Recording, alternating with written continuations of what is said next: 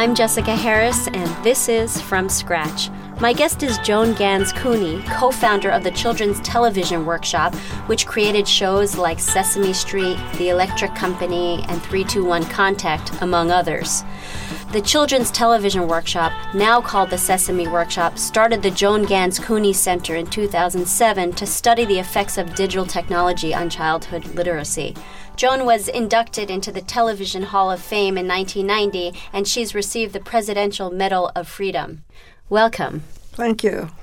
Do you remember your first introduction to the alphabet or numbers?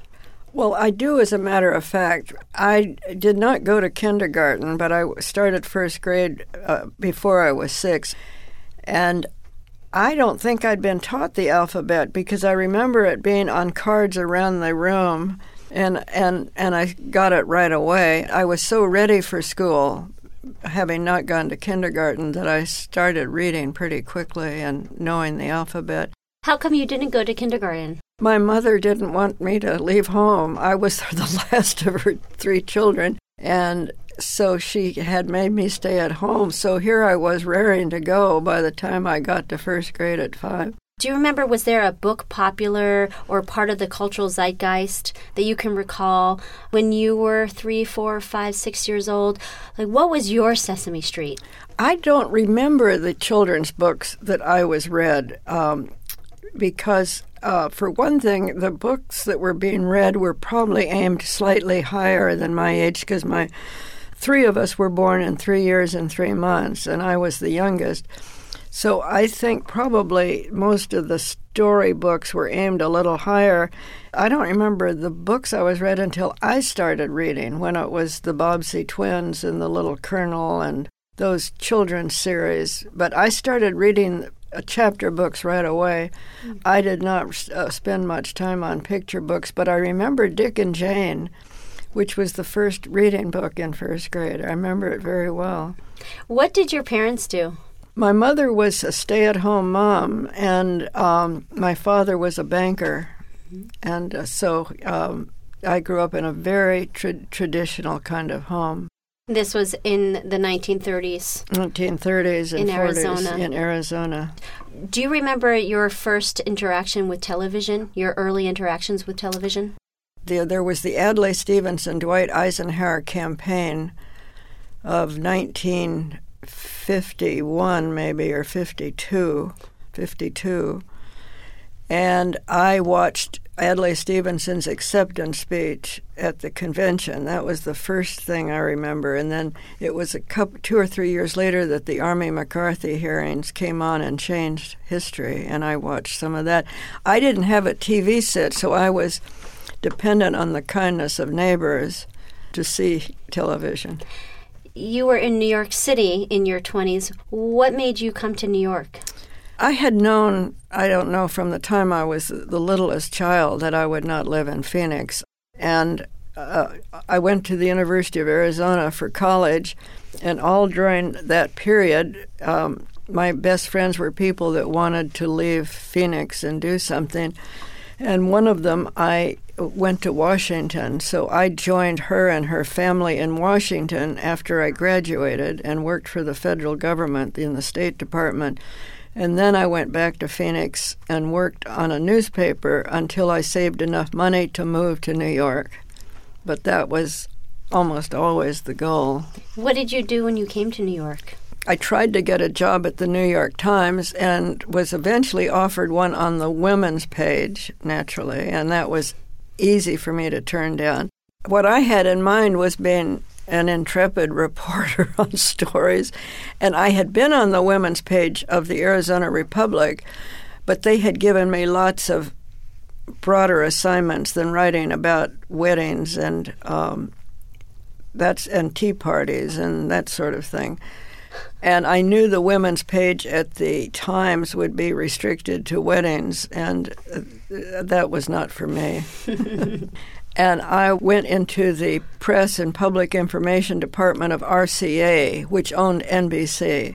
And as soon as I could, I transferred down to NBC and publicized their soap operas and other kinds of programs that they had, And what was your personal life like at the time? I lived with a girl I had grown up with in Phoenix, and she was an actress and in Hollywood most of the time. So I had her apartment, and she knew everybody in New York for a variety of reasons. Her family was in Phoenix very prominent, so they met every Easterner that came out, every famous Easterner. So she had a very wide circle of prominent friends, and she very generously shared all these people with me. So I was in a life that was very starry, and that part was fun, but felt not up. I mean, here I was with no achievement at all, and I was with people who were directors of television plays and director of Broadway plays and heads of production companies and all of that. And here was little me, was how I felt. But eventually I left RCA and went to NBC, and then left NBC because I couldn't make enough money to live, practically, and went to work for the U.S. Steel Corporation to publicize their play that was on every 2 weeks on television called the U.S. Steel Hour. What was that about, the U.S. Steel Hour? It was a drama every 2 weeks. It alternated with another corporation's drama. But ours was produced by the Theater Guild, which was a very prominent Broadway production company in New York. And so I learned a lot about theater, about casting. It was in the bad old days when there was a list of people you couldn't cast in, or whose plays you could not accept, because they were said to have red ties. Communist ties. Yeah. So it was an interesting period that we had to clear all names with the advertising agency. How did you develop an interest in entertainment and in journalism? Your dad was a banker. Your mom was a housewife from Arizona. How did you fall into that world? Well, I took acting and acted in the plays, school plays, and little theater when I was in high school. So I always had an interest in being an actress, but my father said, if you are an actress, you will never receive a penny of support from me. Thank God he said that, because I had the interest, but I was much better behind the scenes, behind the camera, as it were. And I majored in education and came out certified to teach in Arizona, which I had no intention of doing. But in those days, mothers said to their daughters, in case your husband dies, you'll have a job that will give you the same hours as your children and the vacation time when your children have vacation time. So all the little girls of my generation, or many, majored in education. But I never was going to spend my life with children and women. I mean, at that time, I wanted to be where the action was, and that's where journalism and television and so on. I'm Jessica Harris, and you're listening to From Scratch. My guest is Joan Gans Cooney, co-founder of the Children's Television Workshop, now called Sesame Workshop. The Sesame Workshop created Sesame Street in 1969. The germ of Children's Television Workshop started at a dinner party that you had at your home with your husband, then Tim Cooney. That's correct. At the time. How did that happen? Tim and I were friends of Lloyd Morissette and Mary Morissette. Lloyd was vice president of Carnegie Corporation, the big foundation. And we were very close to my boss at Channel 13, who was a very theatrical, dramatic, and brilliant man. So he was there at the dinner party, plus someone I worked with named Anne Bement. So it was 6 of us. And Louis, this very dramatic boss of mine, started talking in a very stunning, interesting, compelling way about the educational potential of television. His talk sparked something in Lloyd. Carnegie Corporation was financing studies of how children learn, child development, and so something clicked in his mind of why not use television to teach preschoolers? Because preschoolers were marching to the center of the stage at that time. The government was talking about creating something that became Head Start. Early childhood had become more interesting to educators than it had ever been before. And so he asked me if I'd be willing to take a leave of 3 months from being a producer at 13. I was producing adult shows, talk shows and documentaries, but I was I was frustrated because you can do one documentary after another and have no effect on the society. And I wanted to see if television could make a real difference. That had been haunting me. So it was a perfect moment for me when Lloyd said, "Would you like to do this?" And the answer is yes, I would, even though my boss didn't want me to. He wanted me to stay at 13. I took a leave from programming for 3 months and went all over the country talking to educators of preschool children. You wrote a paper as a result called The Potential Uses of Television in Preschool Education. And what were the major findings of the paper? I met with several gifted teachers of gifted children, teachers of preschool children who were in pilot programs that the government was doing as a precursor to Head Start. And if they had said no, this would be terrible. We couldn't have done it. But they were very supportive of the idea. It was all, yes, why not? It was so I did a report on their reactions, and then I did described something like Sesame Street, an hour a day, a show that would be something like Sesame Street, run by a corporation, a nonprofit corporation, something like the Children's Television Workshop, which is now called Sesame Workshop. And so you could see it on paper, and it was very well received, the paper, by Carnegie and Ford and the government. So as a result of this paper, you suggested the launch of the Children's Television Workshop, and you suggested that they start a show which was at the time not called Sesame Street. Oh. How did you come up with the name Sesame Street? Well, we were panic-stricken toward the end. We did not have a name. We had decided to put it on a street. We knew it was going to be on an inner-city street. We even knew what street. It was a copy of a street in East Harlem. And which street was it? Do you know? I can't remember, but it is something like East 116th Street. I've seen it. It was a street that, by the way, had a mural on one of the buildings, and we had that mural on Sesame Street. So once we knew we were on a street, we had to then find a title. There was even someone wanted to call it 123 Avenue B, and I said that's too hip and too urban. So finally we got a list of about 60 titles, and we all decided that Sesame Street was the least bad. I don't know why we hated it, because we were hip. It was the late 60s, and so that's why Sesame Street seemed so sweet, and nobody wanted sweet, and then we all wanted sweet. I decided sweet was better.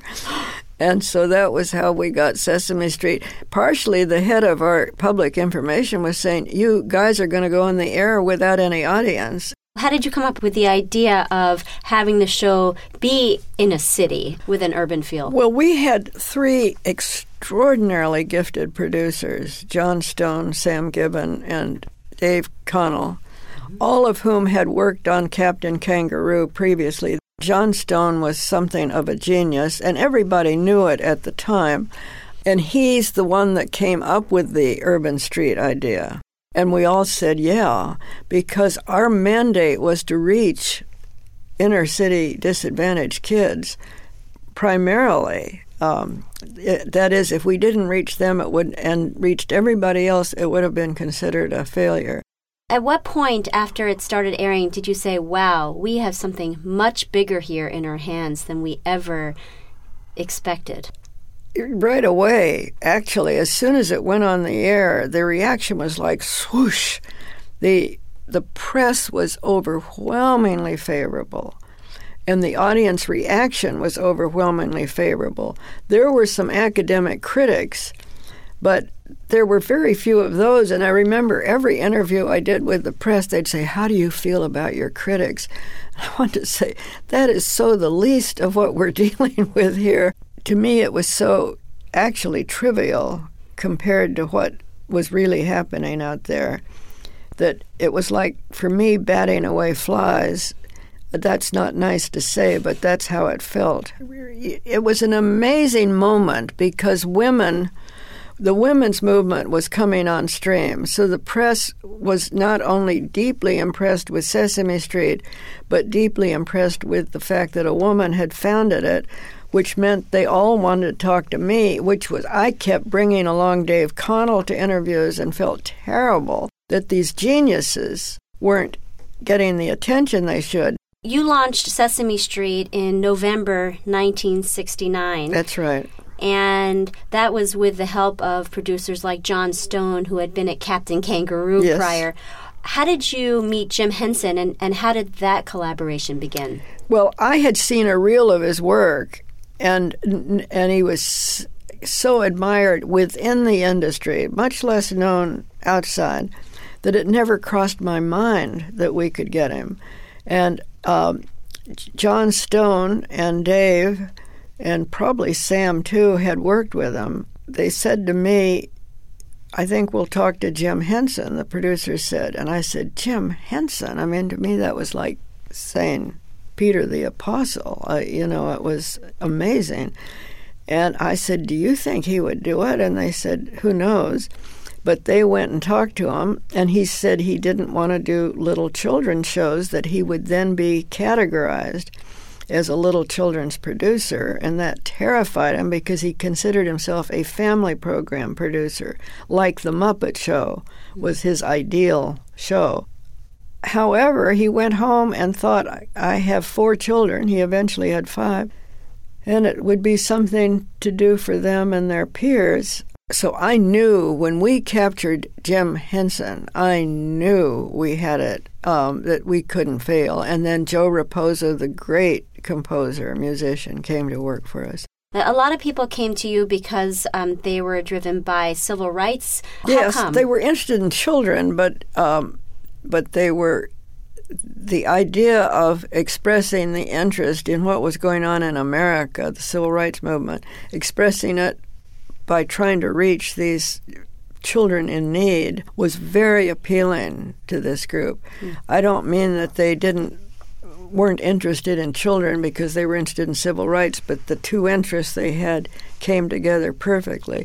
I'm Jessica Harris, and you're listening to From Scratch. My guest is Joan Gans Cooney, co-founder of the Children's Television Workshop, now called Sesame Workshop. You mentioned right from the start that the show was widely accepted. What was harder for you than you thought it would be in getting Sesame Street off the ground? What was harder? It was so much luck. We had so much luck.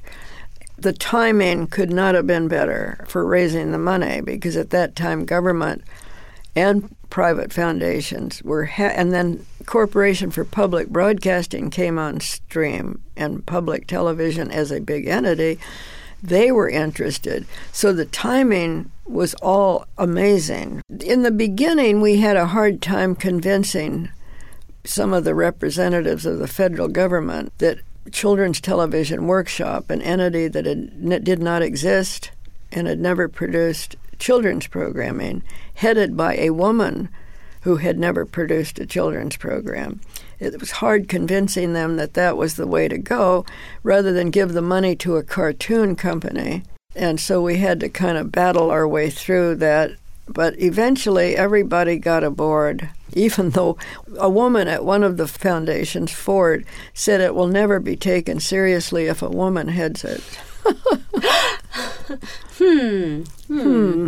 How did you get funding for the show initially? You just talked about this perfect storm of the federal government and private foundations and the Corporation for Public Broadcasting all coming together. We couldn't possibly have raised it had it not been for the brilliance of Lloyd Morrisett, who at the time was the head of the Carnegie Foundation. He was vice president of Carnegie, but the driver of this particular project. He knew Harold Howe at the Department of, then the Office of Education, but it would be the department now, and that we wanted half the money from the government and got it. How much money did you raise initially? We raised $8 million originally. We raised $4 from the private foundations and CPB and $4 from the government. CPB, Corporation for Public Broadcasting. Yes. Now, $8 million in 1969, that's not an insignificant amount of money. No, it would be like a 40 or 50 today, and people were shocked that that kind of money was being raised for a children's show. When we announced it, it was front page New York Times because it was unbelievable that anyone would spend that kind of money on children. And then the social purposes of the program caught the fancy of the Times and other press. You mentioned the terrific response that the show got by critics, but there were still some people who were skeptical because you were using television as a medium. What were they saying? I had made the mistake of saying that maybe we could close the gap between the achievement of poor children, disadvantaged children, and middle class, and that was picked up that within a few months that we certainly weren't closing the gap. And that was absolutely accurate because the middle class was making gains too. So it moved everybody up, but it didn't close any gap. So that was a very unfortunate phrase. So that was criticized. Now, what was going on in your home life at the time? You didn't have children, so you didn't have to focus on that.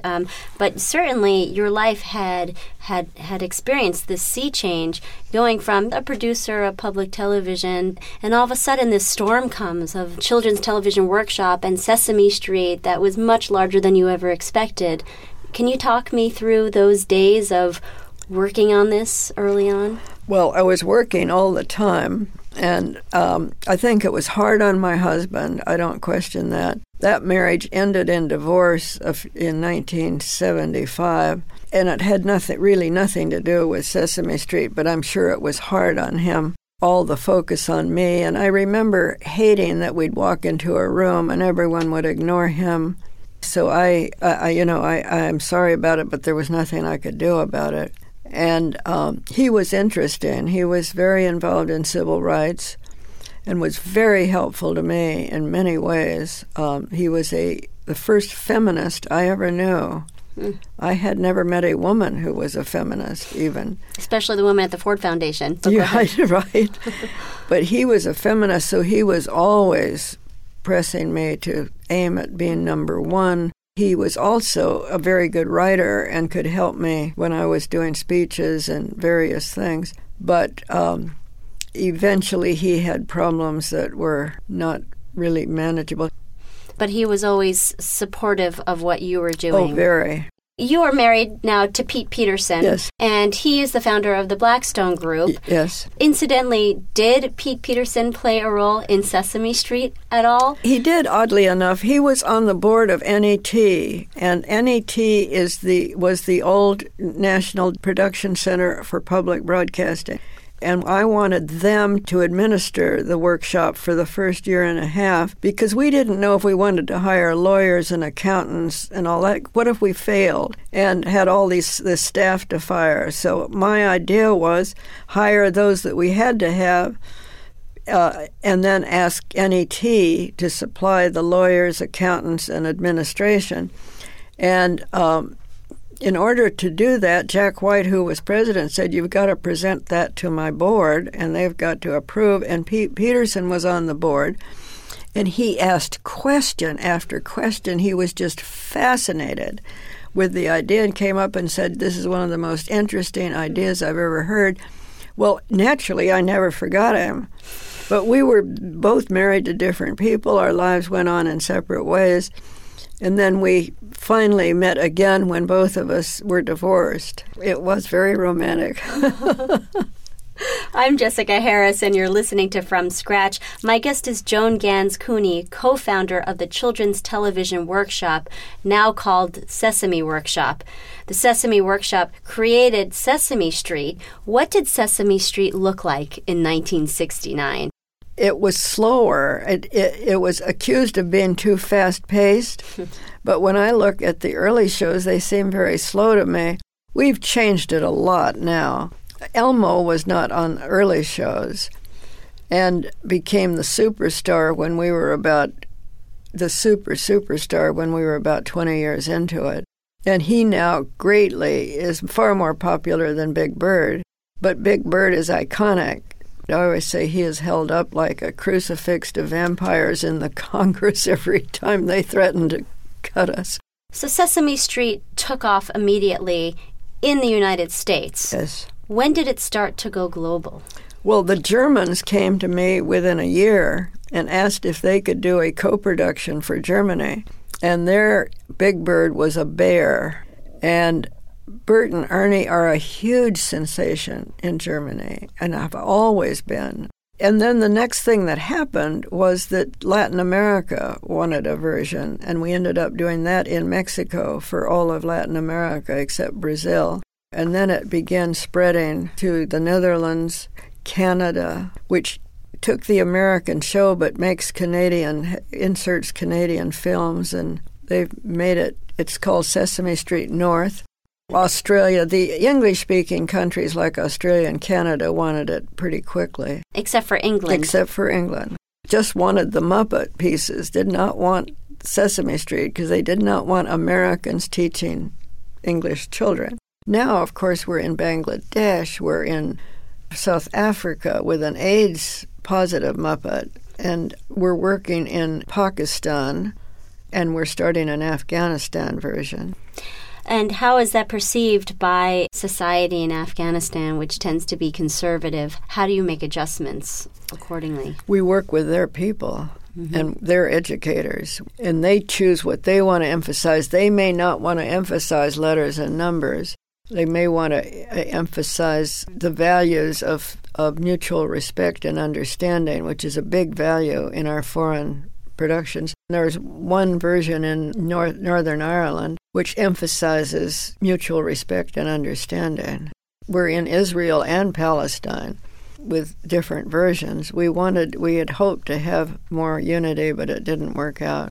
And there are characters that remain the same throughout all the countries, like, is Oscar the Grouch in all of these? So No, Oscar and Big Bird are the same puppeteer. No, they, for example, Israel's Big Bird, or the iconic Muppet, is a porcupine. Tough on the outside, soft on the inside.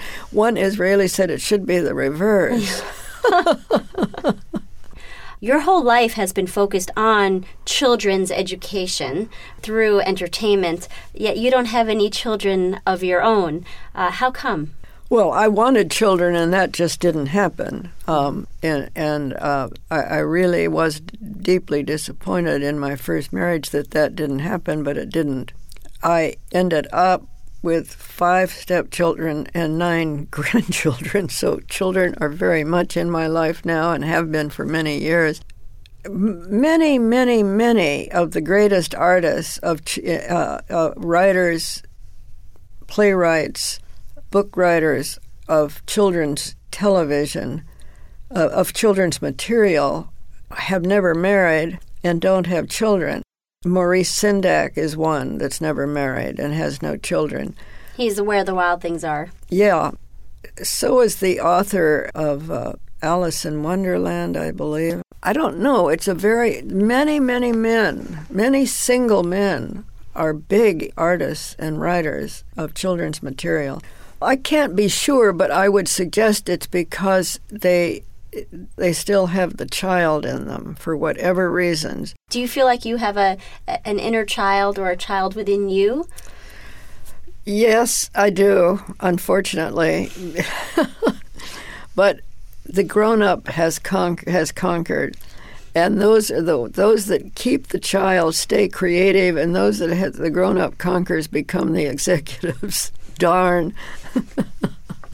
I have this theory that we're all sort of a combination of our fathers and mothers, and that my father triumphed finally in me because much of me was very satisfied with being an executive, of bringing order out of chaos and being the boss. I really loved being the boss. I made up an aphorism that was in Forbes magazine, which is, I've been bossed and I've been boss, and believe me, being boss is better. Well, thank you very much for joining us.